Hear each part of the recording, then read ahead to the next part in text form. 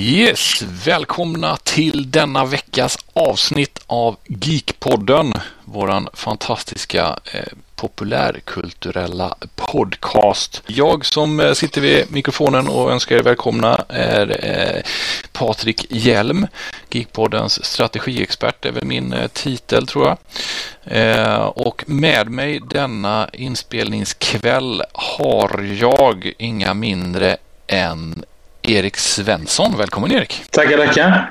Och Florian Lindblom O'Hara. Jag säger lite tjena, extra tjena. Alltid kul att vara här. Ja, jag säger lite extra långsamt för du brukar ju säga det så fruktansvärt fort. Ja, det har blivit mitt signum nu så jag kommer aldrig kunna ändra det. Nej, precis. Det är ju din grej. Ja, hur är läget med er pojkar då? Det är bra. Jag tycker det är spännande att vi för första gången någonsin spelar in över Discord. Ja, det är lite... Jag vet att Fredrik och de har gjort ett avsnitt tidigare, ett rollspelsavsnitt med Q och Jonas, men det är nog andra gången det sker tror jag i Geekpoddens historia. Aha. Men det är första gången. Jag trodde också det var första faktiskt. Det är första gången för oss tre i varje fall. Ja. Om vi börjar med herr Svensson, är det dödgrävarexperten va? Eller dödsexperten? Det är faktiskt dödsexperter faktiskt. Ja. Vad har du gjort för geekigt och intressant och roligt det senaste då? Alltså, jag började lyssna på alldeles för sent. Jag har ju upptäckt att jag egentligen är så här halvkonstigt att jag är med i den här podcasten för att jag typ intresserar mig för saker när de är liksom, när det är obsolet liksom, när det har gått alldeles för lång tid typ. Så jag har ju då börjat lyssna på podcasten Flashback Forever. Okay. Som är liksom den har jag ett tag på nacken nu. Och sen så efter det så har jag börjat, jag har varit inne på Flashback ibland liksom och sådär, men sen har jag verkligen nu börjat nörda ner mig i Flashback och liksom verkligen gå in och läsa jättemycket olika trådar. Och det är ju så jävla roligt. Det är helt stört. Alltså det är ju, jag lärde mig ju liksom igår så läste jag om liksom en person som berättade om att nazisterna hade flytt. Det finns tydliga bevis också, det som är roligt. Nazisterna flydde i slutet på andra världskriget till Antarktis och har byggt en hemlig bas där. Och det är därifrån som UFO:na kommer. Jaha, de blandar in UFO:na i det också alltså. Ja, visst. Ja. Det är liksom så här helt absurt och folk bara så här, var är dina bevis? Och så bara typ, är det någon blurrig bild på någonting? Och man bara, what? men det här finns ju ändå någonstans i det popkulturella också. Vi har ju Iron Sky där nazisterna istället drog till månens baksida och byggde sin bas för att leva vidare. Så de tar ju de smartaste platserna, det får man ändå ge dem. Ja, men precis. Ja. Och det finns ju faktiskt, det är en gammal teori. Alltså jag tror att det här är ett hopkok egentligen. Och det var så länge sedan jag läste såna här utflippade grejer. Jag läste jättemycket sånt här när jag var yngre. Men vet du det, där att nazisterna gjorde tefat, det är en gammal grej som jag känner igen. Liksom, att de gjorde flygande tefat. Ja, men det har jag nog hört någonstans också. Men den stora frågan är ju att ingår den här konspirationsteorin också i att jorden är platt? Nej, men den ingår i att jorden är hollow. Mm-hmm. Det är hollow earth. Okej, coolt.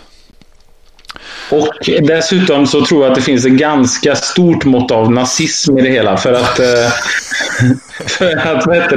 de berättar om att det nazistiska samhället är det bästa på hela världen någonsin. För det fanns ingen ränta och folk hade det jättebra. Och man bara, folk?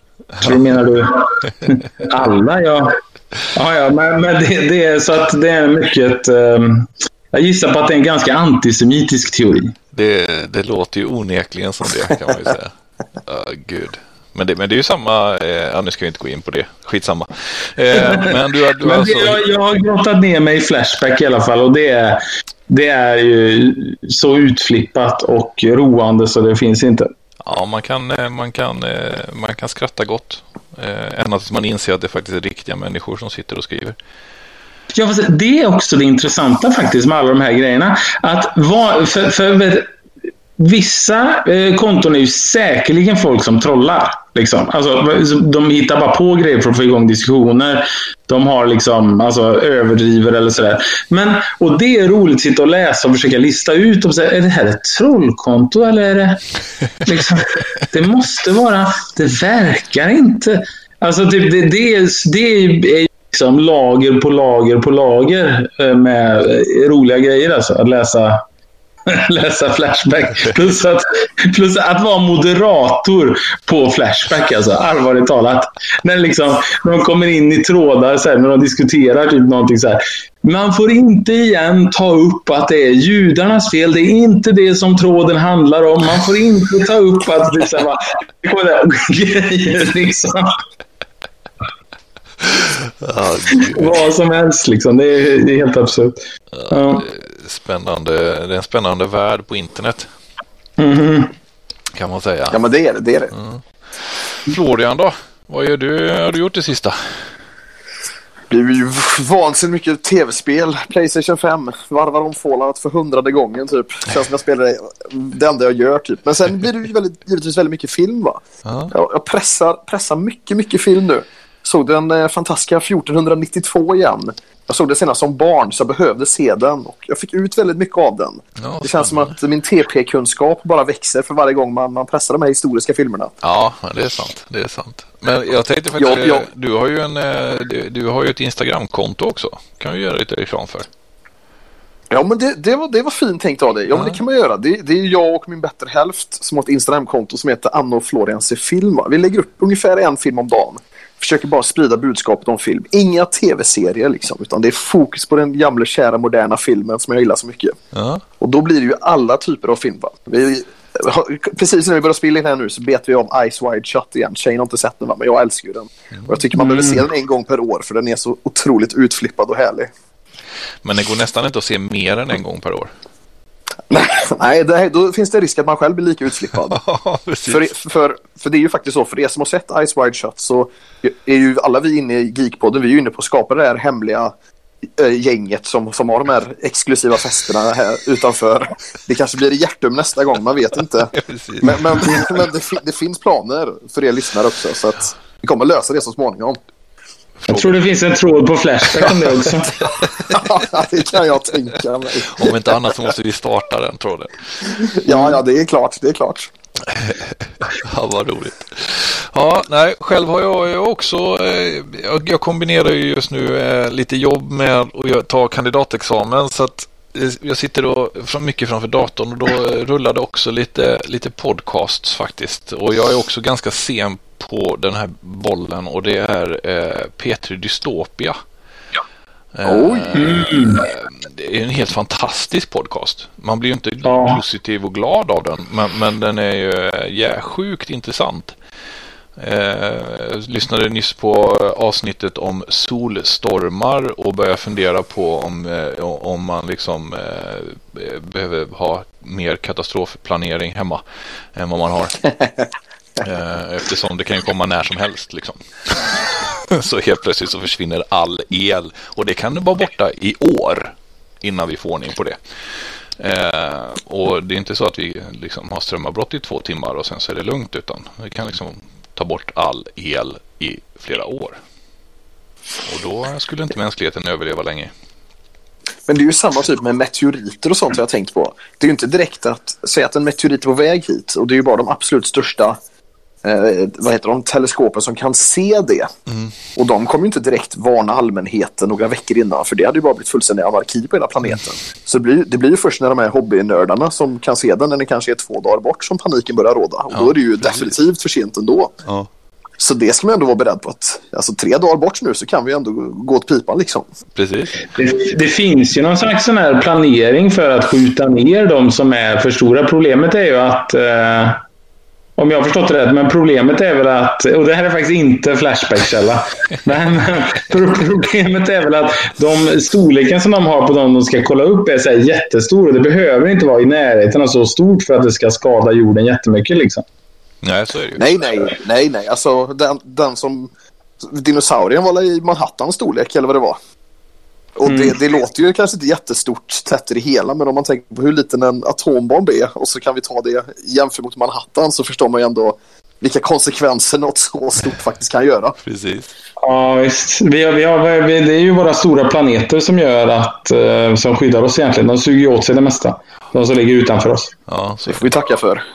Men det är också de här solstormarna nu, för att skydda oss, så finns det ju forskare som vill att vi ska ta satelliter och köra satelliter närmare solen. Så att det som kommer att drabbas först är ju liksom satelliterna. Så att man ska kunna få så mycket förvarning som möjligt när det kommer en sån där solstorm då. Så att då kan man bli förvarnad av att det tar de här satelliterna först. Men hur stor sannolikhet är det liksom? Hur ofta är det så stora solstormar liksom? Det var ju tydligen på 1800-talet tror jag det var. Det är den största de har liksom kunnat bedöma, och skulle vi få en likadan i samma storlek i dagens samhälle så skulle det bli katastrofala följder av det. Men sen så var det ju en på 60-talet, var det under kalla kriget, så 60 eller 70-talet, så blev det en sån här solstorm då som var ganska rejäl, så att det skapade störningar på en kärnvapenbas i USA som gjorde att systemet reagerade som om det var Sovjet som störde ut deras radarsystem. Så de var på väg att skicka upp flygplan med atombomber mot Sovjet.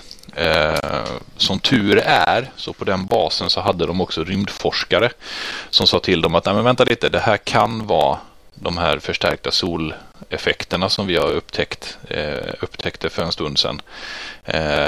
Så avvakta någon minut till så borde allting vara lugnt liksom. Så de avvaktade någon minut och då kom liksom radarsystemet tillbaka. Och så, men i princip så var vi liksom 10 minuter ifrån ett kärnvapenkrig. För att de störde ut radarsystemen. Så det kan ju bli sådana följdeffekter också. Såklart. Men jag tänker på, då hade vi ju med alla vet ju nu att Borat 2 har ju gått väldigt bra nu, blev Golden Globe belönad för bästa film. Och han som spelar Borat är ju Sacha Baron Cohen. Och han hade ju en annan karaktär som heter Ali G. Just det. Och som gjorde massa så här oseriösa tv-program. Och en gång så satt han med Buzz Aldrin, den andra mannen på månen. Och då ställer han en bra bit in i den här intervjun frågan till Buzz Aldrin: when will man ever put their feet on the sun? Just det. Och Buzz Aldrin ser ju helt chockad ut och bara, det kommer inte ske. Men det hade ju varit perfekt då enligt LGs tanke, om vi kunde bara ha en bas på solen, va, som kunde mäta av det på plats, va? Ja, precis. Så kunde liksom bara skicka en signal att nu stormar det lite här. Ni ska nog vara beredda på att det händer saker snart. Ungefär så. Ja, gud. Men det är ändå någonstans det är ju tv-historia deluxe att Buzz Aldrin får den här frågan och tror han är på en seriös intervju. Ja, men hans intervjuer är ju helt absurda alltså. Ja, de är helt fantastiska. Flashback. När han sitter med de här jättekristna människor och pratar om man ska lära barnen the concept of brown love. Och man själv vet liksom, jag vet vad du menar. Och de bara, va?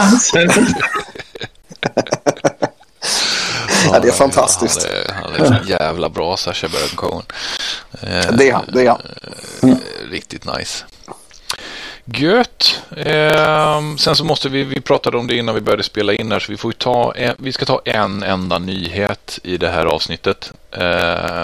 Och den slog ju ner som en bomb innan helgen var det väl i Sverige. Nämligen att Marek Hamšík skulle bli klar för IFK Göteborg, och idag för någon timme sedan så presenterades han som klar för Blåvitt. Marek Hamšík alltså för 2 år sedan en av Serie A's bästa innermittfältare.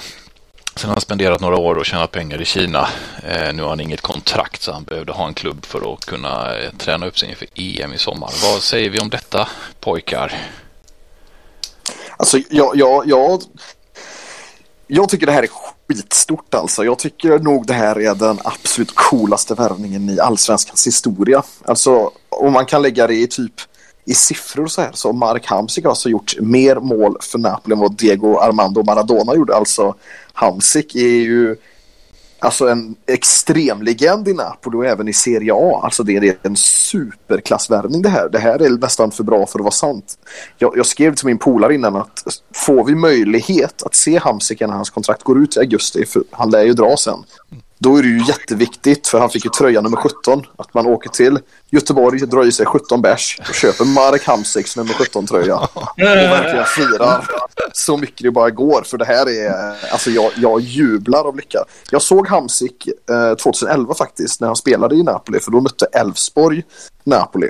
Så han har ju faktiskt varit i Sverige för exakt 10 år sedan nu, för det här är ju 2011. Precis. Gjorde Cavani 2 mål på Borås Arena. Så han kanske fick känslan för Sverige. Ja. Man vet ju att Borås ligger nära Göteborg. Han kanske kände klimatet var rätt för honom. Han ska åka till... av någon anledning är han ju här, och det är magiskt bara. Jag är så lycklig. Knalleland i Borås för att handla kläder och sånt liksom. Jo, men det kanske är så. Men sen är det också så här, alla vi 3 som spelar in nu älskar ju Liverpool. Och det är inte så att någon av oss direkt hade reagerat med någon alls bitterhet om det visade sig att Marek Hamsik var klar för att rädda Liverpool i den krissituation vi är nu. Då hade vi snarare tänkt, vad roligt. Ja.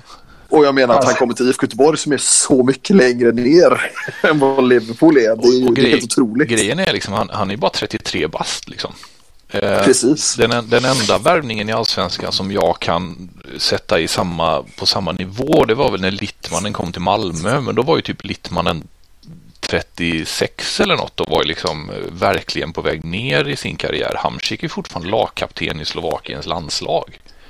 Det är liksom ingen dussinlirare som kommer. Det ska bli kul att se hoppas han håller någon typ av form. Men det var ju som, jag tror det var Simon Bank eller vem det var som skrev på Sportbladet liksom, att håller han 75% av vad han gjorde i sista tiden i Napoli så är det ju liksom den bästa spelaren som allsvenskan har haft i princip. Ja, det är väl Håkan Mild då. Men han är ju med och värvar honom nu istället. men vet du, grejen är att det roliga med Hamsik är ju att alla som spelat Football Manager, alltså när man tar på stats och sånt där, alltså Marek Hamsik är ju liksom en jättevanlig värvning alltså. Det är ju en spelare man kollar på alltså. Ja, men absolut. Men det är väl så att Håkan har värvat sin efterträdare i Blåvitt liksom. Det är väl det som är hans planen kanske. Nej, men det ska bli fantastiskt roligt att se vad han kan göra och vilken form han håller. Ja, och det är ju oavsett om man håller på IFK Göteborg eller inte. Profilen, alltså. Ja. Får vi in en sån här oseriös skön lirare, alltså varje säsong i allsvenskan, så blir det ju en enorm glans i allsvenskan som ingen av oss skulle tacka nej till. Precis. Och jag menar, han är nästa år inte Cavani ner kanske. Extremt, efter vad de säger så är han ju extremt ödmjuk och lojal liksom. Så han kommer ju inte, och dessutom då med EM som mål så kommer han ju inte hit för att latcha.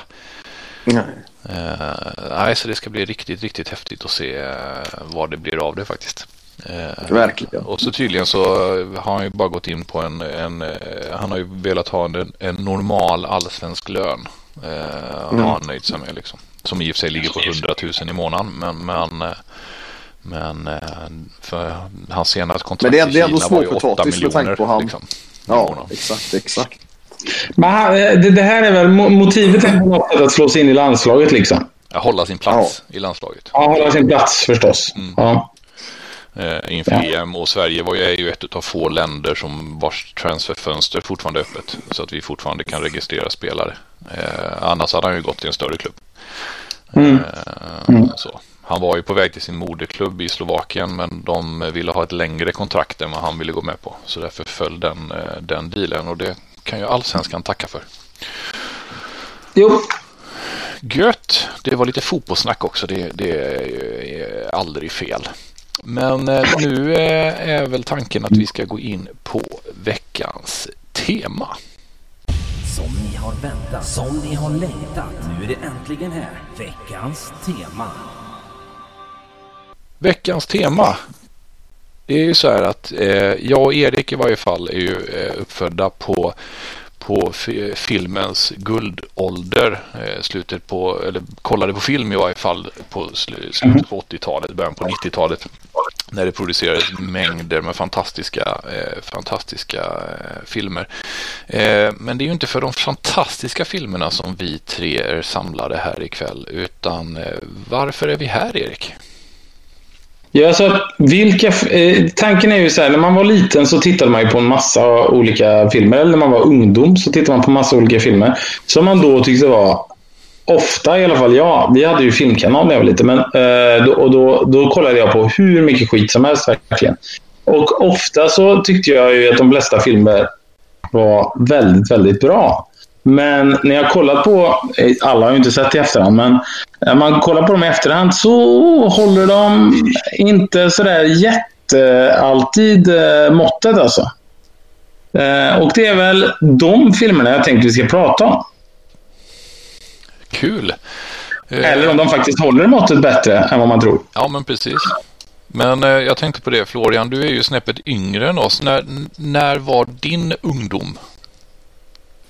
Alltså, det låter ju hemskt att säga så, men jag var faktiskt befriad från Astrid Lindgren-filmen när jag växte upp. Jag har ju en 7 år äldre bror. Så att för mig börjar Rambo, James Bond, Stallone och Schwarzenegger-filmer redan som 3-4-åring. Så jag har liksom alltid sett sådana filmer. Så 80-90-talsfilmer har varit min väg genom hela livet. Så när vi pratade om att vi skulle spela in ett sånt här avsnitt och då just fokusera mest på filmer som kanske inte har levererat när vi sett dem på äldre dagar, så hade jag faktiskt väldigt svårt att hitta dessa filmer. Jag var ju medlem både på IMDb och Filmtipset, så jag har ju ganska bra koll på alla filmer jag har sett genom åren. Och jag kollade då igenom vilka filmer som eventuellt skulle kunna hamna i det här facket. Men jag har så jäkla soft spot för just 80-90-talsfilmer. Även när jag ser om dem. Jag kollade om Big Trouble in Little China nyligen, om Stallone och Schwarzenegger-filmer. Och ändå tycker jag bara de blir bättre varje gång jag ser dem. Det är det som är... Alltså och du vet, att filmerna som tillverkas i år tycker jag inte ens har någonting att komma med när det kommer till de här gamla klassiska actionfilmerna. Men det finns några och det ska bli kul att höra era, för jag bollar gärna lite. Men det intressanta där är ju liksom då, det här nostalgiska skimret dyker in här. För när jag gick liksom in på Wikipedia och så tog jag med filmåret 1989. Och så bara ser jag, men då var jag 10 bast. Vad kom det för filmer då? Och så bara, här finns ju inte en dålig film. Nej, exakt. Och så bara, okej, skulle jag se den nu så ja. Men den är fortfarande sådär färgad av nostalgi liksom. Vilket är intressant. Ja. Jag har ju, jag ska inte säga att jag har jättemånga, men det finns allt dem. Och jag skrev om en igår i chatten faktiskt, som jag tycker är ett extremexempel sånt faktiskt för min del. Om jag kan starta off med den här helt enkelt. Starta. Ja, alltså när jag var typ 11-12, den kom 91 i alla fall, den här filmen. Så är det en film. Det var ju på den här tiden då man översatte filmer med svenska titlar. Väldigt och Höken är lös heter den ju på svenska. Men den internationella titeln är Hudson Hawk. Just det. Och det är en Bruce Willis-film som jag vet ju när jag såg den här att jag tyckte att den var jättebra. Jättebra. Jag satt verkligen liksom klistrad och kollade och var road och allting liksom. Och grejen är att sen såg jag ju sen gick den på tv typ när jag var, alltså det är ju rätt länge sedan också, men jag menar jag var kanske 25 eller något sånt där, så gick den. Och jag vet inte om ni är såna, men vet du, jag är ju faktiskt absurt nog ganska mycket kvar i det här att trots att jag har filmkanaler och sådär, så är det ganska ofta att jag sätter på liksom typ 1:an eller 2:an eller 3:an, man flippar mellan kanalerna, och om det då börjar en film så kan det vara en film som jag har på Netflix typ. Så man bara, sitter jag och kollar på den liksom. Och det var ju på den här tiden jag hade hur mycket DVD som helst liksom. Men man låter ändå tvn bestämma vad jag ska se som en jävla liksom slav. Men då så kollade vi på den och den var helt vidrigt dålig tyckte jag. Att jag förstår att den inte liksom den blev ju väldigt, väldigt sågad. Och jag vet att när jag var typ 16 eller någonting så läste jag i någon tidning eller någonting om att den här hade varit så sågad liksom. Den här Hudson Hawk. Och jag bara vet att jag funderade på det. Hur kan den ha varit det? Den var ju jättebra.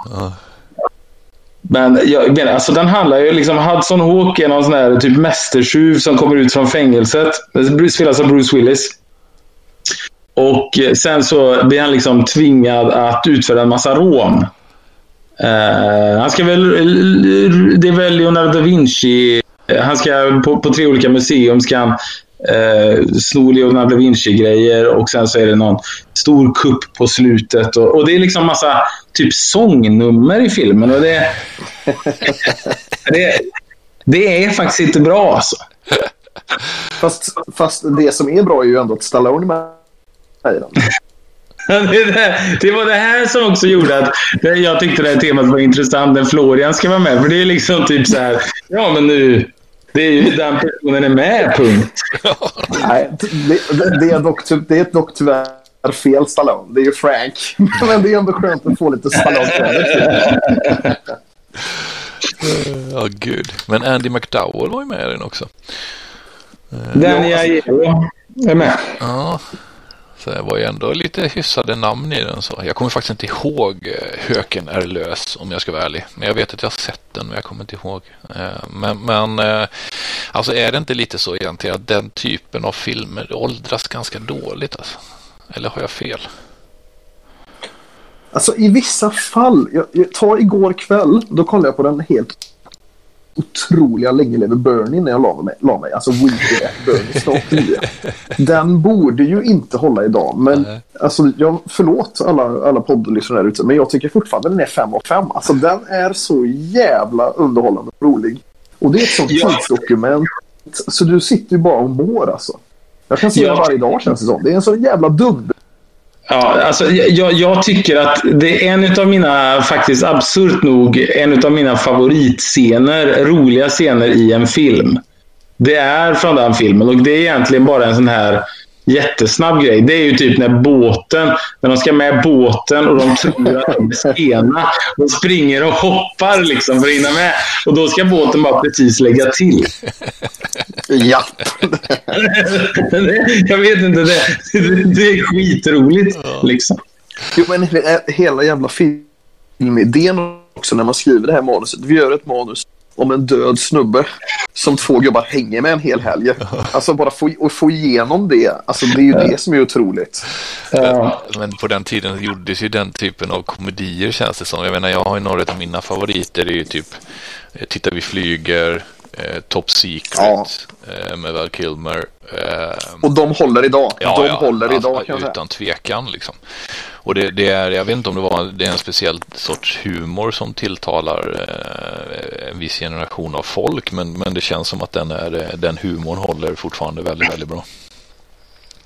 Vad heter den som är precis samma slags grej med Emilio Estevez? Är det Löjligt vapen på svenska? Så där heter ja, just det. Ja, det heter den.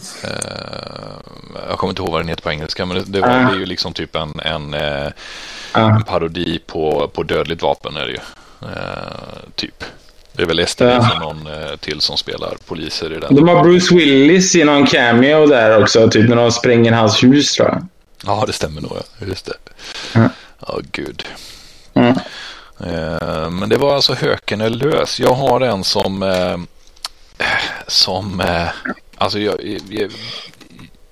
jag kommer ha liksom typ sådär hela tiden bilden av att nej, men den här är inte så dålig egentligen för att den var fantastiskt bra förr. Och i det här fallet så är det ju Steven Seagal i Under belägring. Älskade den filmen. Oj!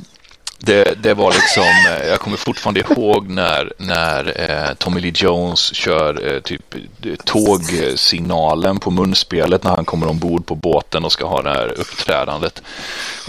Och så kan man ju icke förglömma Erika Eleniaks fantastiska rollprestation när hon hoppar upp i tårtan. Och det är så passande att du tar upp det på den internationella kvinnodagen 8 mars. Ja, exakt. Vet ni vad det sjuka är med Erika Eleniak? Idag var det 1 år sedan jag skakade hand med henne på Liverpool Comic Con. 1 år sedan, idag, 8 mars. Cool. Det är så jävla sjukt så att allting hänger ihop. Men fan Patrik, alltså under belägring.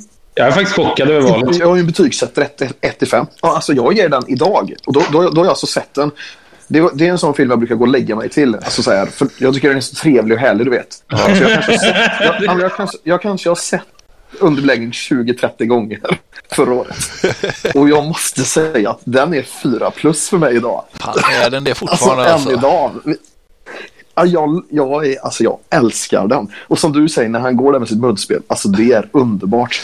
Och det är en gubbe, man märker att det är så jävla improviserat och Tommy Lee Jones. För när han kommer ner där så slår han till en statist på rumpan och man ser ju den statist ser upp av lyckan med Tommy Lee Jones spänka till honom. Och Gary Busey är otrolig när han spottar i grytan.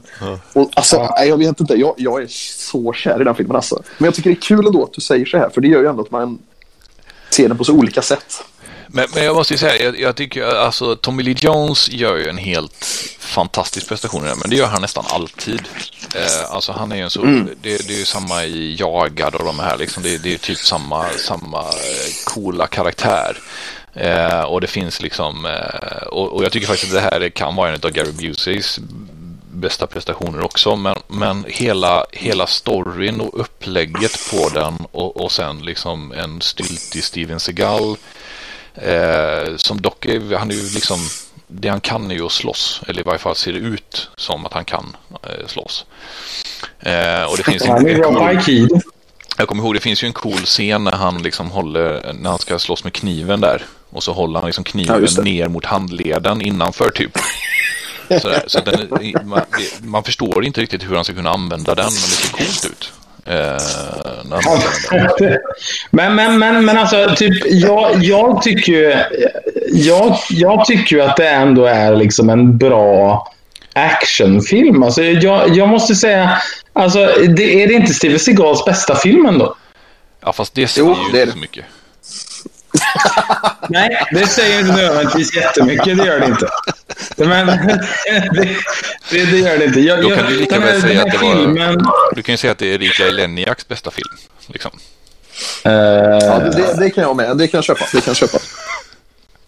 Det säger lika mycket. Så hon har varit med. Det är någon är på flykt och grejer. Ja, Baywatch också. Massa säsonger i Baywatch. Ja, det är jo, absolut. Men filmmässigt. Baywatch är också en bra serie att ta upp på internationella kvinnodagen, känns det som. Ja, gud. Ja, nej, men det var intressant att ni inte riktigt höll med om det. Kanske får... Ja, men det är kul. Då tar jag nästa då. Ja, men gör det. Ja. Och jag vet inte varför, men jag tyckte den här filmen, när jag var... Det hände någonting med mig. Den hade något mystiskt över sig. Hela ön och den här galna professorn och allting. Det är ju The Island och Dr. Moreau. Alltså, den filmen är så dålig. Alltså, se om det. Om ni vill se något av det värsta som finns. Det är alltså plågsamt dåligt det här. Och det är ändå Marlon Brando liksom. Men här, på den här tiden, jag tror Marlon Brando sket så fullständigt i vad han var med i. Han satt hög, full och bara köta. Och de som gjorde filmen var bara glada med Brando kommer pryda omslaget. Men det här är alltså så jäkla dåligt. Jag kommer ihåg att jag såg den. Som du säger, att det var liksom typ så här, det var en spännande miljö på något sätt, och det var liksom något konstigt. Jag får en bild av också att jag såg den liksom när jag egentligen inte fick, men jag ser att nu att den kom ut när jag var 17, så att det var ju liksom inte, det kan inte ha varit något sånt. Jag kan ha sett den för att Val Kilmer är med i den också. Jag trodde den var tidigare faktiskt. Det trodde jag. 96 kom den ut.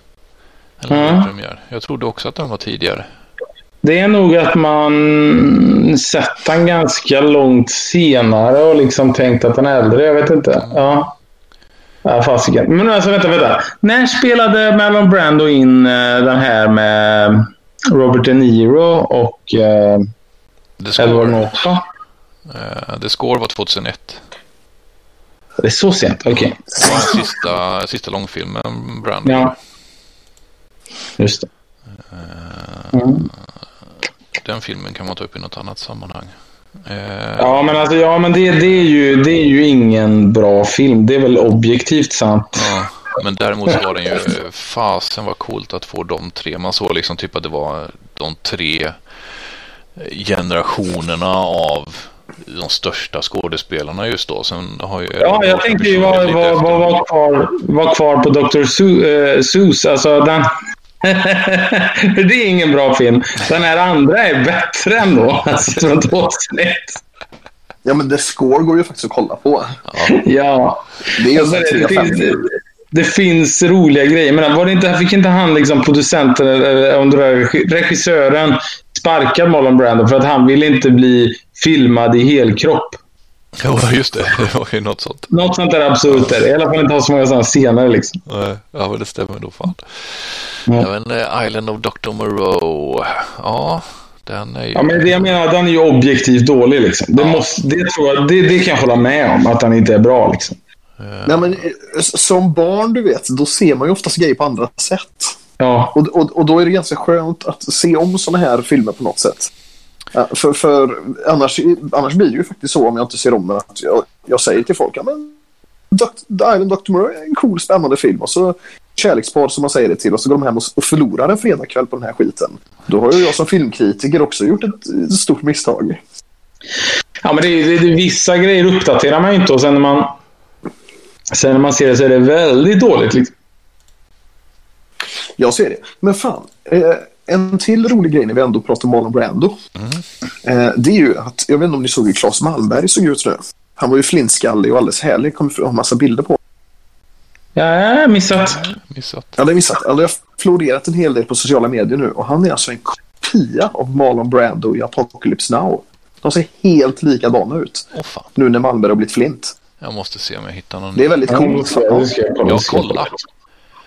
Det är faktiskt väldigt coolt, för man vill vara lik Marlon Brando. Ja, det finns en bild, när jag bildgooglar det här nu, så finns det en bild när han är med i morgonsoffan. Han sitter lite lagom päsigt där. Han ser verkligen exakt ut som Brando i Apocalypse Now. Det är riktigt coolt. Det var det enda jag tänkte på när jag såg det. Ja, ska vi se. Nice. Vad det? All right, ja. Han har gått upp också. Ja, han måste ha lagt på sig något i alla fall. Det är ganska mycket. Ja. All right. Det var jag har en till film som jag tror att ni kommer hålla med mig om faktiskt. Shoot. Det finns faktiskt en Bruce Willis-koppling. Okay. I den här filmen också. Insåg jag nu när jag skulle ta upp den. Striptease. Nej, 1989 kommer den ifrån. Okej. Okay. Och det är Look Who's Talking. Jaha. Och jag tyckte den var bra när jag var liten och såg, men den är inte bra. Det är han för det är John Travolta. John Travolta. Kirstie Alley och Bruce Willis gör ju rösten. Just det. Sen kommer det ju fler. Ja. Det hjälper inte.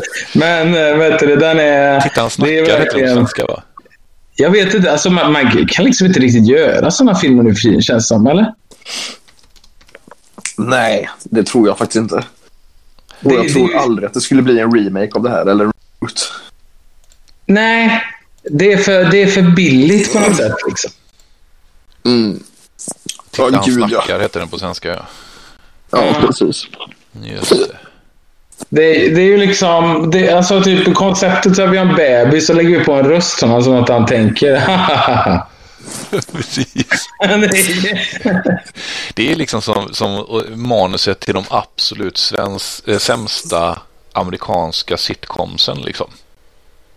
Det fanns ju sådana serier Det fanns ju någon sån amerikansk serie som egentligen bara var bebisar och satte bredvid varandra och sen så la de röster på.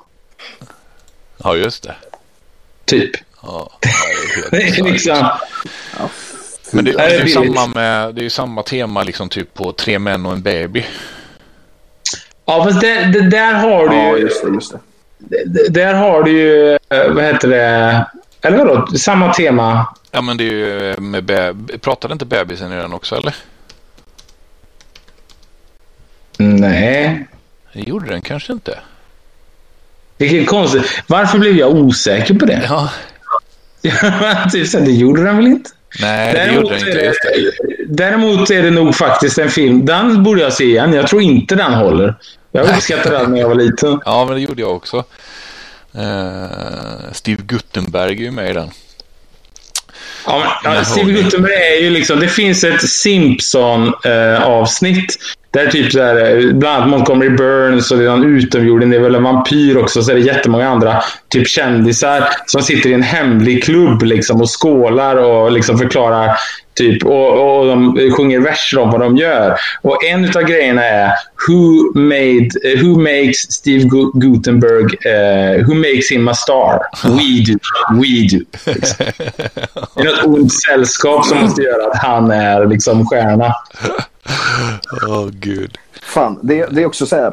Jag berättade om jag träffade Erika Liniak för ett år sedan. Steve Guttenberg skulle ju vara på den här mässan också. Men, ni förstår, för ett år sedan, den 8 mars, så var ju världen fortfarande i ganska bubblande fas. Det var ju ändå corona, när som helst stänger ju världen liksom. Och jag vet att Mickey Rourke skulle också varit på den här mässan och han ville jag verkligen träffa. Och han var i Liverpool och de la upp på liksom sin Facebook-sida och grejer att Mickey Rourke is in town. Men samma dag, typ 2 timmar innan, bara, nej, Mickey Rourke ställa in. Då kände man bara, nej. Så han har ändå åkt från USA, men blivit så skrämd av corona, vilket var bra.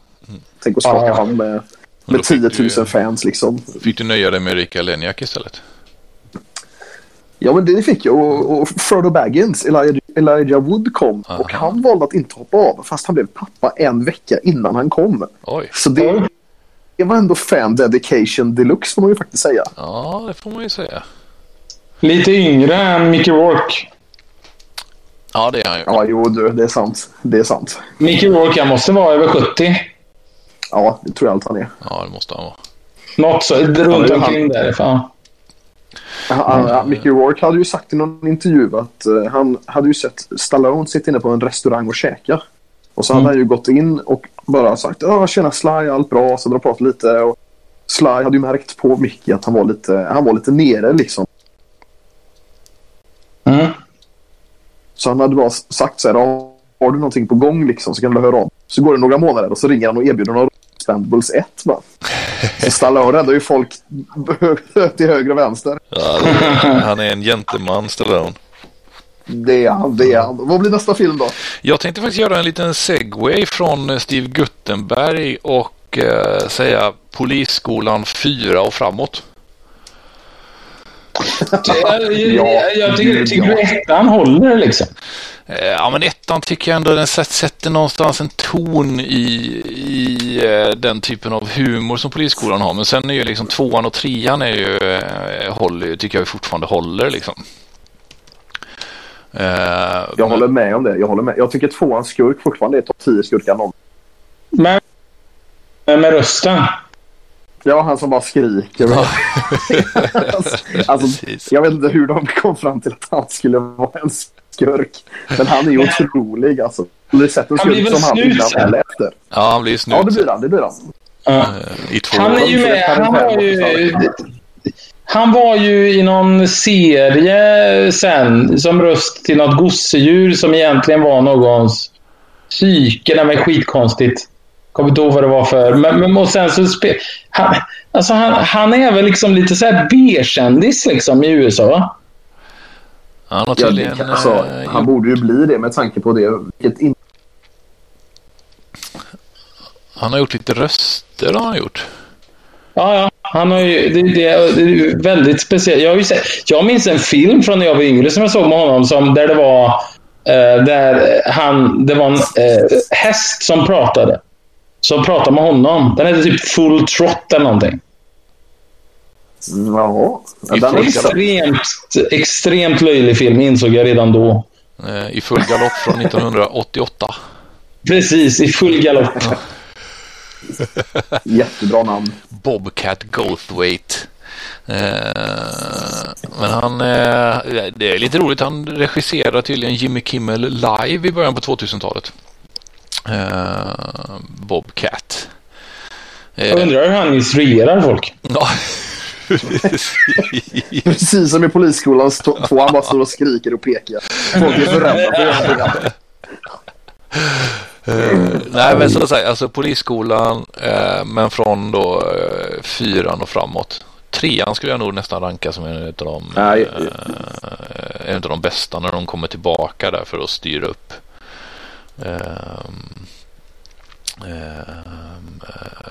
Nej, just det, förlåt. Det är när de tävlar mot den andra skolan. När de åker vattenskotrar ute på vattnet och sådär.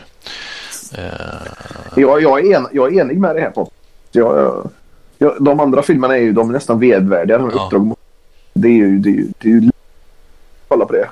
Men som barn gick det faktiskt att kolla på de filmerna. Precis. Alltså det var ju så här. Det är mysigt och trevligt. Det var ju typ som Jönssonligan-film. Alltså de flesta gick att kolla på, men det går typ inte att se vissa på äldre dagar. Alltså, eller tycker jag får inte ut något av det. Det är bara löjligt och tramsigt. Ja. Jag får nog ut mer av Jönssonliga-filmerna med Gösta Ekman så länge han var med, tror jag, än Polisskolan-filmerna, det tror jag, men ja, jag vet inte. Men grejen är väl att det är ju typ, båda två har ju lite gemensamt med att det känns som det är liksom en alltså det är typ så här lite buskis-feeling på allting, och det är liksom egentligen en kavalkad med olika sketcher lite sett mot någon slags vag handling liksom. Eller? Ja. Ni håller inte med här. Ni tycker det är en film jag håller med om farsgrejen, håller jag med om. Jag vet inte om jag skulle hålla med om att det är, fast det är klart, ja, det finns ju vissa extremt inte helt och hållet liksom tydliga scener liksom som man kommer ihåg från typ polisskolan med allting på Blue Oyster Bar och när han får lim istället för shampoo i duschen och det finns ju ett gäng sådana scener. Är inte lim istället för shampoo i duschen? Är inte det senare än 3? Nej, det kan jag inte tänka mig. Är det 3 då? Det ska i så fall vara om det är i 4, för Steve Guttenberg är bara med i de 4 första. Det är ju han Mauser som får det. Är han med i 2:an, 3:an? Ja, han är med i 2:an och 3:an bara. Så att det är antingen 2:an eller 3:an. Ja, då är det. Ja. Det är för övrigt det roligaste skämtet i Polisskolan-filmerna. Det är ju det efter att de gett honom epoxylim i håret över det, så att den andra killen måste klippa av liksom, så han får ju jättehåriga händer då liksom. Just det. Då håller han ju fram då för klassen så här, ni kanske vill förklara, vad är det här? Och så säger han Steve Guttenberg, säger, ja, det kan jag göra, om du inte slutar så blir du blind. Ja, det är så jävla bra. Ja, men den har som sagt, den har sina stunder, de första filmerna fortfarande, men från 4 och framåt så är det ju katastrof liksom. Men jag kommer ihåg, vi hade liksom så här i min fotbollsförening som jag var med i då, så hade vi såna här filmkvällar. Då hade fotbollsföreningen hade köpt in en videospelare liksom, som de hade. Och så samlade de alla ungdomslagen, typ fick komma dit och köpa fika för en 10, och så hade de en film varje tisdag typ eller något sånt. Det var typ det man kollade på film. Vi hade ju ingen video hemma liksom. Eller så hyrde man en moviebox. Sjukt bra koncept alltså. Sjukt fint koncept. Ja, det borde fotbollsklubbar göra idag. Ja, precis. Problemet är väl att alla har Netflix-konto hemma, så det är ingen som orkar träffas för att kolla på film. Nej, gud. Tillgång till 10 000 filmer hemma typ. Ja, det är lite så faktiskt. Ja, vad har du Florian som nästa? Ja, alltså nu tänker jag också att jag ska trycka in mig själv lite i det här som vi pratade om innan. Att jag är lite yngre än er. Så det kom 2 filmer som kom i en tid då jag tyckte att det var så jäkla coolt. Men då ni antagligen fick panik av bara det här. Och återigen så vi hamnar inne på den här internationella kvinnodagen av fel grejer hela tiden. Men karaktären är stark och bör belysas. Men i det här fallet är det ju Angelina Jolie som Tomb Raider. Alltså, jag tyckte ju ettan var skitcool när den kom. Och jag sprang ju själv runt på varenda typ mur jag kunde hitta för liksom jag ville vara en Tomb Raider och jag tyckte hon var ascool och blev småkär i henne då liksom. Men när jag ser den på äldre dagar, alltså det är ju så löjligt och barnsligt så liknar ju ingenting. Och Tomb Raider 2 är ju kanske den sämsta filmen som någonsin har gjorts. Alltså den är ju katastrof alltså. Ja, men det är svårt det här också, för som sagt jag har en nostalgisk kärlek till ettan. Det har jag, så jag ger det ju ändå en 2. Men just Tomb Raider 2, det är 1 av 5. Det är bland det sämsta som finns. Ska vi se här. Jag är inte säker på att jag har sett 2:an faktiskt. Men är det ettan som slutar med den här jättekonstiga typ de springer upp för att vara först på något och då så står typ tiden still för de andra? Ja, det är ettan. Ja. Det är så det är liksom, jag vet inte, det är overkligt på ett sätt som inte är coolt typ. Tycker jag. Ja. Men ja, nej, den var nog lite, vad ska vi se, den måste komma typ 97 eller 96 typ. 97, 98. Oj, jag tror fan den kom senare alltså. Den kan ha kommit 99 kanske, men inte senare än det tror jag inte. vi får ju nästan göra en live-googling här nu. Den kom fan 01. Kom den 01? Ja. Herregud. Ja, det första spelet kom 96. 20-årsjubileum för Tomb Raider, för fan. När kom första spelet, sa du, Patrik? 96.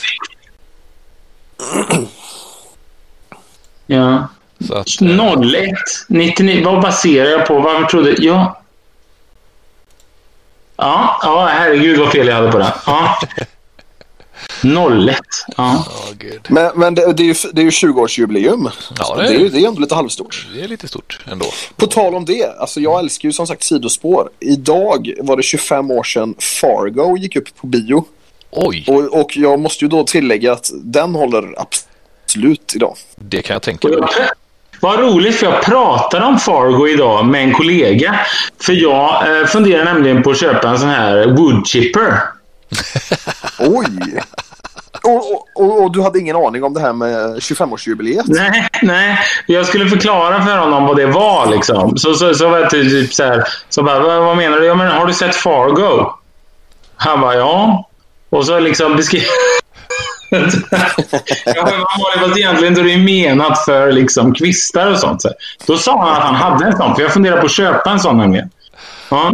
Aha. Inte av det. Men det är skitbra att ha. Ja, precis.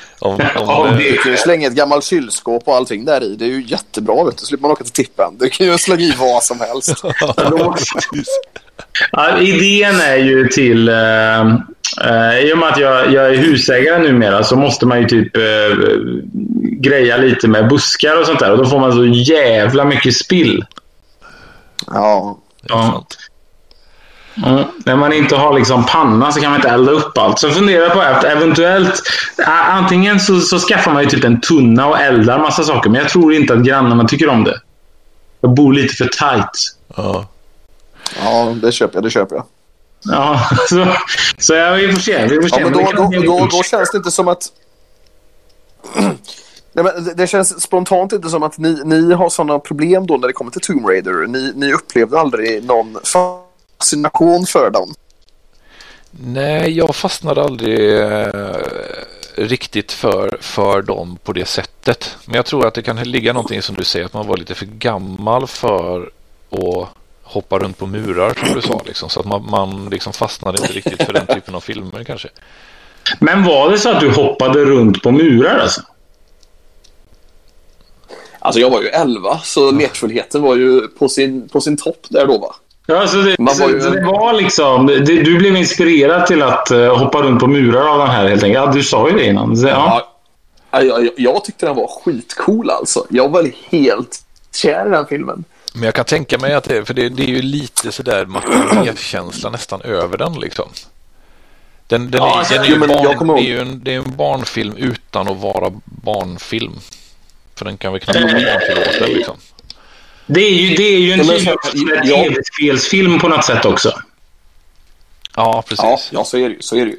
Men jag älskar ju soft airguns när jag var barn. Sköt hur mycket som helst på så här pappgrejer och sånt med soft airgunsen. Men Angelina Jolies Tomb Raider fick ju mig att köra dubbelpistol, vet du, bara en sån grej. Så det blir 2 stycken soft airguns efter den filmen. Och det var så gött att ha dubbelhulster och springa runt på tomten.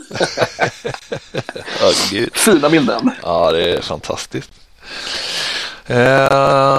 Ska vi köra varsin rulle till? Har du någon mer, Erik? Ja, vänta lite här nu. Jag hade några.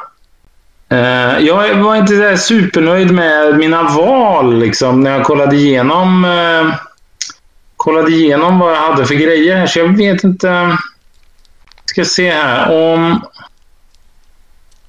Nej, för alltså grejen är ju liksom, det är ju filmer som man. Vänta här nu. Jo. Det var en film med Steve Guttenberg är med i den här filmen förresten, tror jag. Han är tema. Det är en film som handlar om en robot som, det var 80-talet. Det handlar liksom om en robot som typ har egna känslor och sånt där tjafs, ni vet. Ja, jag vet vilken. Och så här, Short Circuit heter den. Nummer 5 lever heter den på svenska. Ja. Och den är ju alltså, den tyckte jag var jättebra när jag var liten. Det var ju liksom typ, jag minns här, den här såg jag när jag var 7-8 liksom. Och det vet jag ju liksom att jag typ grät när man får dö och grejer. Vad sa du? Oj. Den har ändå bra betyg på IMDb. Ja, den kanske är bra. För jag har sett klipp från den i efterhand sådär liksom. Alltså typ. Och då tycker jag typ att jag har inte sett hela från början till slut. Men när jag sett, det jag sett liksom är typ det här. Hur kan jag liksom, alltså så är det extremt fånigt. Men alltså, och den är ju alltså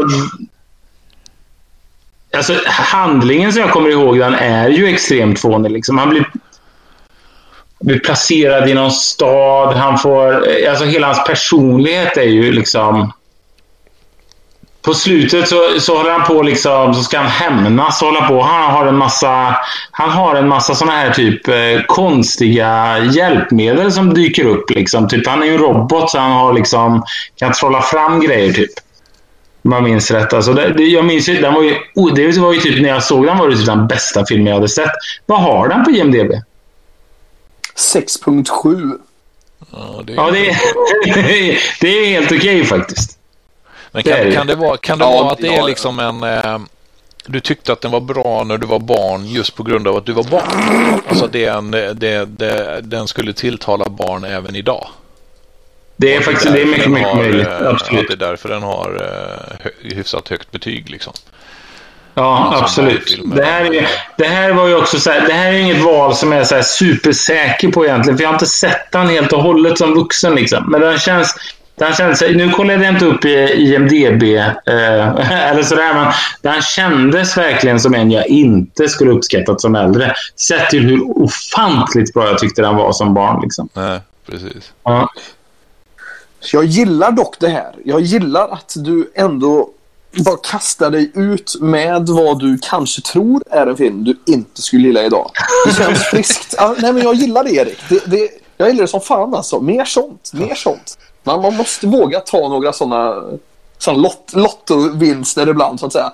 Det bästa hade ju nu varit om, säg om 2 månader spelar vi in ett avsnitt och du bara vill börja med, jag måste bara göra en rättelse. Du älskar filmen fortfarande. 4 av 5. Ja, just det. Lite coolt. Då ska det vara 5 av 5 om jag ska tycka lika bra om den liksom. Det var, ja, det är sant. Det är fan sant. Men den var, det finns ju, ja. Min sista, det var en film, jag tyckte den var så jäkla cool, så jag ville flytta till USA för att bli politiker i USA. efter att jag hade sett den här. Jag såg den hur många gånger som helst. Är det typ Bane? Nej. Det finns det inte en när han blir president eller någonting. Jag vet inte. Men den här heter, på svenska heter den Varning Washington. På engelska heter den The Distinguished Gentleman. Det är Eddie Murphy som spelar en lurendrejare som kommer på att om man blir kongressledamot så tjänar man en jäkla massa pengar och kan lura åt sig en jäkla massa pengar. Och jag tyckte det var så coolt liksom, han gick där i korridorerna, det var alla gick i kostym och han hade hur mycket pengar som helst, han hoppade med i massa såna här utskott där han kunde liksom få ihop så mycket pengar som möjligt från företag och liknande runt omkring.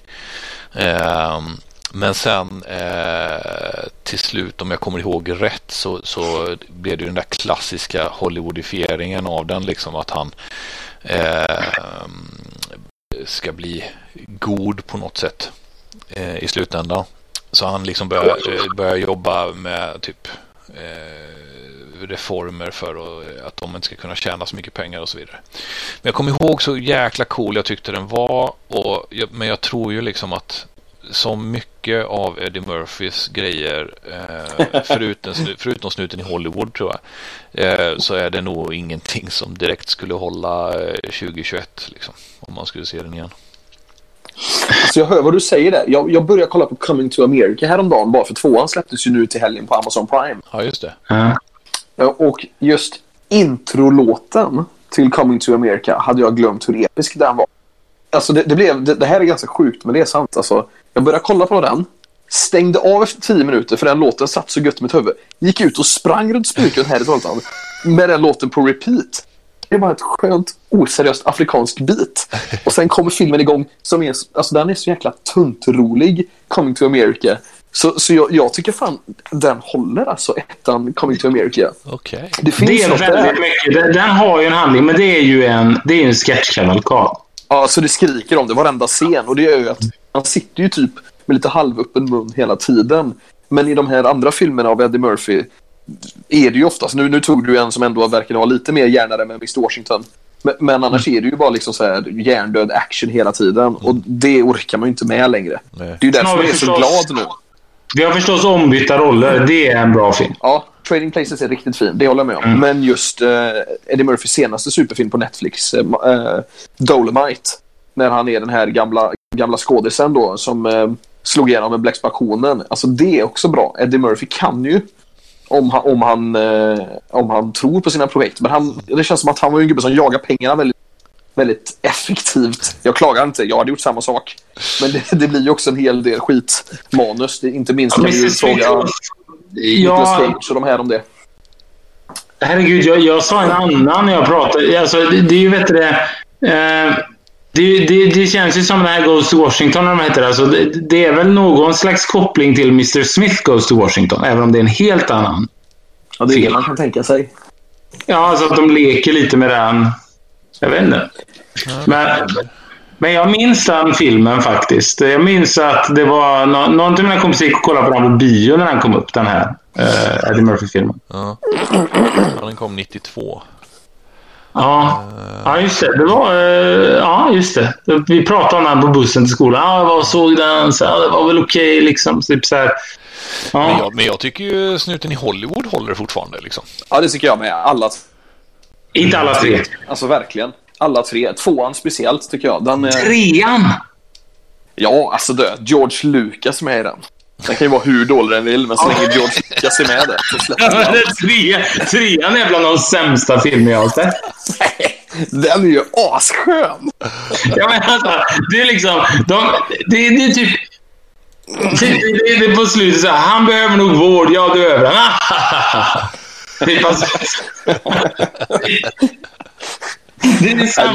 Det är samma som nu kommer jag på en till film förresten. Alltså som okej, vet du vad? Jag skulle tyckt att den här filmen, det här är en typisk film som jag älskade när jag var yngre. Men det här är nog faktiskt en film som jag kan se värdet i nu, men den ska inte i närheten av lika bra. Och det är Roadhouse. Ja, just det. Nu kliver jag in och sätter ner foten. Roadhouse är ju 4 av 5. Alltså, vilken jävla dänga. Jo, men vet du vad? Den kanske är det. Men då är den fan inte i närheten av hur bra den var. Jag såg den ändå. För då var det typ den bästa filmen jag hade sett. Nej, men alltså den är grym. Alltså, se om den ikväll nu. Så får vi runda av den här podden. Jo, men, då kommer på Roadhouse 2 gånger. Jo, fast den är ju... Alltså jag menar typ slutscenerna där då, när de typ dödar allihop, förutom en som får en björn på sig. Så kommer han ut där liksom, då säger han, oh, it was a big bear. Och säger alla, klappar de honom på ryggen typ, säger de. Du försökte döda oss, vi dödade alla dina vänner. Typ. Det är så, de momenten är så himla konstiga. Jo, men tänk dig själv att du har skrivit manuset till Roadhouse. Du har skrivit ett perfekt manus till 80% som verkligen är hur skönt och underhållande som helst. Och sen känner du bara att du måste runda av skiten. Då gör man ju bara en sån 10 minuters action-scen liksom. Du behöver knappt skriva någonting. Det är också ganska skönt att befria ett manus för att han bara slutar bry sig i sista 10. Men alltså man gillar ju det. Det är ju så Stephen King skriver böcker. Precis. Nu har jag kommit 250 sidor här. Jag måste hitta ett avslut. Det är något övernaturligt och något alien eller någonting. Och så, jag vet vad du har sett nyligen. Det är ju underbart, är det. Ja, men alltså det är ju inte... Det är ju bättre... Alltså, det är ju samma... Vad ska man säga? Det finns så fruktansvärt mycket grejer som är bra med Roadhouse. Det faktum att du har med Sam Elliott i en actionfilm. Han är ju också med i en annan jättebra actionfilm som för övrigt också har typ det sämsta slutet i en riktigt bra film, Blue Jean Cop. Vänta lite här. Jag håller i den DVD-filmen. As we speak. Jag var tvungen att göra det bara för att du sa det. Nu håller jag i Blue Jean Cop. Ja, så du verkligen känner du nära. Den är jättebra, men ja, det är den. Den har ett väldigt svagt slut. Ja, jag köper faktiskt det. Där kan jag enas med dig. Ja, men ska vi runda av det här med en sista film då? Ja, du har en film till, va? Ja, och då står jag faktiskt också och håller i den nu. Och det är ju den filmen med sån potential. Och när jag såg den som barn, jag var ju som nu var en jätte-sci-fi-nörd, lite mer korkad när jag var barn. Och det var ju Dune. Alltså jag gillar ju tidningar, jag gillar böckerna, jag gillar allt med Dune, hela världen och idén. Och man vill så mycket att Dune-filmen ska vara så bra så att man vill nästan inte se det dåliga. För man liksom kollar bort när det är dåligt. Och när den här gubben med står och snorar och de här jättekonstiga effekterna. Du vet, det finns så mycket skit i den Dune-filmen. Så att det är oroväckande alltså. Och därför är det väldigt glad att det kommer en ny. Ja, det är David Lynch och jag älskar ju Lynch också. Men den går typ inte att se. Men tyckte du den var bra när du var yngre i filmen? Ja, jag älskar den när jag var barn. Jag tyckte den var hur cool som helst. Du vet, så här, coola sci-fi-miljöer. De här stora sandormarna. Alltså, de grejerna som man minns från barnsben är ju det bra i filmen. Men så fort man ser den som vuxen så inser man hur jäkla det också finns på dem. Så de 20% som är alltså 5 av 5 väger inte upp när resten är 1 eller 2 av 5 liksom. Men då ska jag göra en fråga nu då. Jag sätter ner foten för Kyle MacLachlan är med. Det räcker liksom. Ja, och precis. Och han är ju alltid 10 av 10. Jag avgudar ju han. Ja, det är fantastiskt. Han är ju det bästa som finns typ. Ja.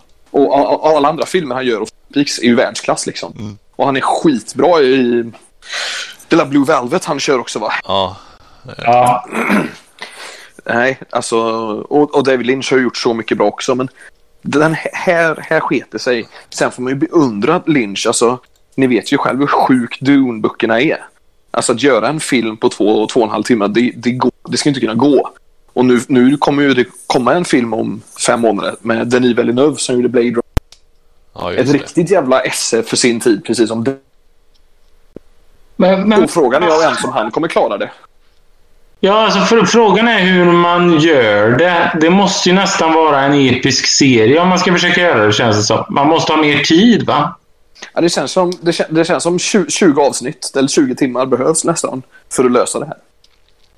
Ja, sen är ju... Alltså... jag har för mig, jag kan ha fel här, med att jag sett någon intervju med David Lynch när han pratade om varför den inte blev bra. Jag har för mig att det var liksom att han och producenten egentligen inte kom överens om hur det skulle vara. Så han kunde inte göra helt och hållet som han ville ha det. Den blev en slags kompromiss. Ja, och pengafrågan blir ju såklart relevant också. Ja, just det. Alltså, antagligen steg ju den här över budget med hur många miljoner som helst. Och till slut när producenterna ser alltså på materialet bara, vad är ens det här? Nu får vi liksom trycka på stoppknappen och bara skicka ut skiten. Ja. Som tyvärr sker ganska ofta med många filmer. Ja, så han springer in i en vägg liksom till slut. Ja, alltså, det är liksom... Här är jag nog mest förvånad över att du tyckte den var bra från första början. Ja, men du vet det. Tänk dig se den som typ 6-åring. Och du ser en stor sandorm på en ökenplanet och du älskar Star Wars. Ja, i och för sig, det är nog perfekta åldern. För lite, alltså fall du är typ 10, så tror jag den blir för absurd delvis. Ja, när du är 6 så blir liksom de här alltså sinnesintrycken räcker ju liksom. Det krävs ju knappt handling ibland liksom. Ja, man borde aldrig sett om den. men då har vi ju det här också. Då hade vi ju kommit till en punkt då jag kanske rekommenderar Dune till ett kärlekspar i 25-årsåldern. Och de hade ju aldrig mer pratat med mig efteråt. Precis. Det hade de verkligen inte gjort. Apropå Kyle MacLachlan förresten, är det någon av er som har sett sista säsongen av Twin Peaks? Nej, tyvärr inte. Är det värt? Bara för Kyle MacLachlan skulle jag säga. Alltså om man gillar David Lynch så är det är Lynch spacet så att i kvadrat. Men är han mer involverad här då? För han var ju inte jätteinvolverad i mycket av Twin Peaks. Han hade ju liksom lagt grunderna för mycket, men det var ju inte helt och hållet, det är ju inte helt och hållet hans serie liksom. Faktiskt. Nej, den är ju lite för mainstream för honom. Det blev av Twin Peaks. Men den här är ju liksom hans spacade hjärna i kvadrat som sagt. Liksom, det är så mycket sjuka saker. Men alltså Kyle MacLachlan gör nog sin bästa rollprestation jag någonsin har sett honom i, tror jag. Han spelar ju Dale Cooper i 2 eller 3 olika varianter. Det är ju faktiskt coolt. Riktigt cool är den. Och som sagt, Kyle MacLachlan är helt fantastisk i den. Han gör hela serien. Alltså, en av de roligaste minnena som jag har i efterhand, som är sån där som man har tänkt på i efterhand liksom, vad som gäller Twin Peaks, det var egentligen var ju för liten för den när den gick liksom. Men från början så var det ju jättemånga som såg på Twin Peaks, bland annat mina föräldrar liksom. Och jag menar, den blir ganska snart väldigt, väldigt flippad, den här serien. Ja. Och jag minns ju när jag var liten och de typ diskuterade den här serien, mamma och pappa liksom, typ som bara, ja, det började ju ganska bra, men nu det är liksom typ, de tänker att det är en vanlig serie liksom. Och sen så det här typ, jag kastar stenar på en flaska och kollar vad som händer om jag blundar, och så löser vi mordet. Och ugglorna är inte som de verkar. Nej, ja, precis. Men det är också det som jag gillar med Twin Peaks, att alla människor kollade på det som gick på tv då. Ja. Twin Peaks gick på tv. Och det blir ju någonstans så att den vanliga svenska människan såg Twin Peaks och var tvungen att ta del av det här. För man följde den linjära tvn. Och för en gångs skull fick de ju se någonting som var bortom deras comfort zone. Det var mer flummigt, det var mer flippat och det var mer kreativt. Och det gjorde ju också att det blev en helt annan snackis än allting annat som... Och det är ju därför nästan alla, som Erik, tar mina föräldrar också, eller Eriks föräldrar, de har ju ändå en ganska varm relation med Peaks, så fort man nämner det. Precis. Nästan alla är ju, men det var en mysig tid liksom. Ja, det ska bli intressant att se. Min fru har ju faktiskt erkänt det här för ett tag sedan, att hon aldrig hade sett Twin Peaks, så att vi ska försöka bita tag i den, så det ska bli kul att se hur hon reagerar på den faktiskt. Och du ser ju gärna om det. Ja, herregud. Det är inga problem med. Eftersom att din fru är min syster, Patrik, så kan jag nog säga att hon... Jag kan sätta ganska mycket på att att hon typ några avsnitt in kommer säga det här är ju jätteknäppt. Ja. Eller typ, det här är ju jättestört. Ja, precis. Jag tror det också. Jag måste ändå säga att det sjukaste idag är ju att jag inte hade en aning om att Patriks fru var din syster, Erik. Nej. Det är lite sjukt faktiskt. Ja, men hon heter väl Isabel Svensson, slog det med? Ja, Ja. precis. Ja, helvete, vilken liten med. Det efternamnet är väl ingen liksom typ, de måste vara syskon. Nej, det är i och för sig sant. Men vad glad jag blir. Jag gillar när allting faller samman. Precis. Ja. Så boys, det var lite av våran barndom det. Som vi har sågat med några år till godo. Och det är alltid lika trevligt. Precis. Ja. Jag ska ta och kolla på det klippet sen när vi lagt på det här med när de hoppar på båten i Weekend at Bernie's. Ja, jag kan faktiskt ge tips om det. Hela filmen finns på YouTube. Jag kommer få den nu. Jag ska sova till den natt igen, tänkte jag. Ja. Alltså, det blir gott. Kära lyssnare, tack för att ni har hängt med oss under hela det här flummiga och till viss del urspårade avsnittet. Men jag hoppas ni har haft någon känsla för att det har varit jäkligt roligt att spela in, om inte annat. Och med det så tackar Geekpodden för oss den här veckan. Och vi hörs igen nästa vecka på något sätt i något tema och av någon anledning. Och ha en fortsatt trevlig vår, säger jag, Patrik Hjelm. Erik Svensson. Ha det gott. Nej.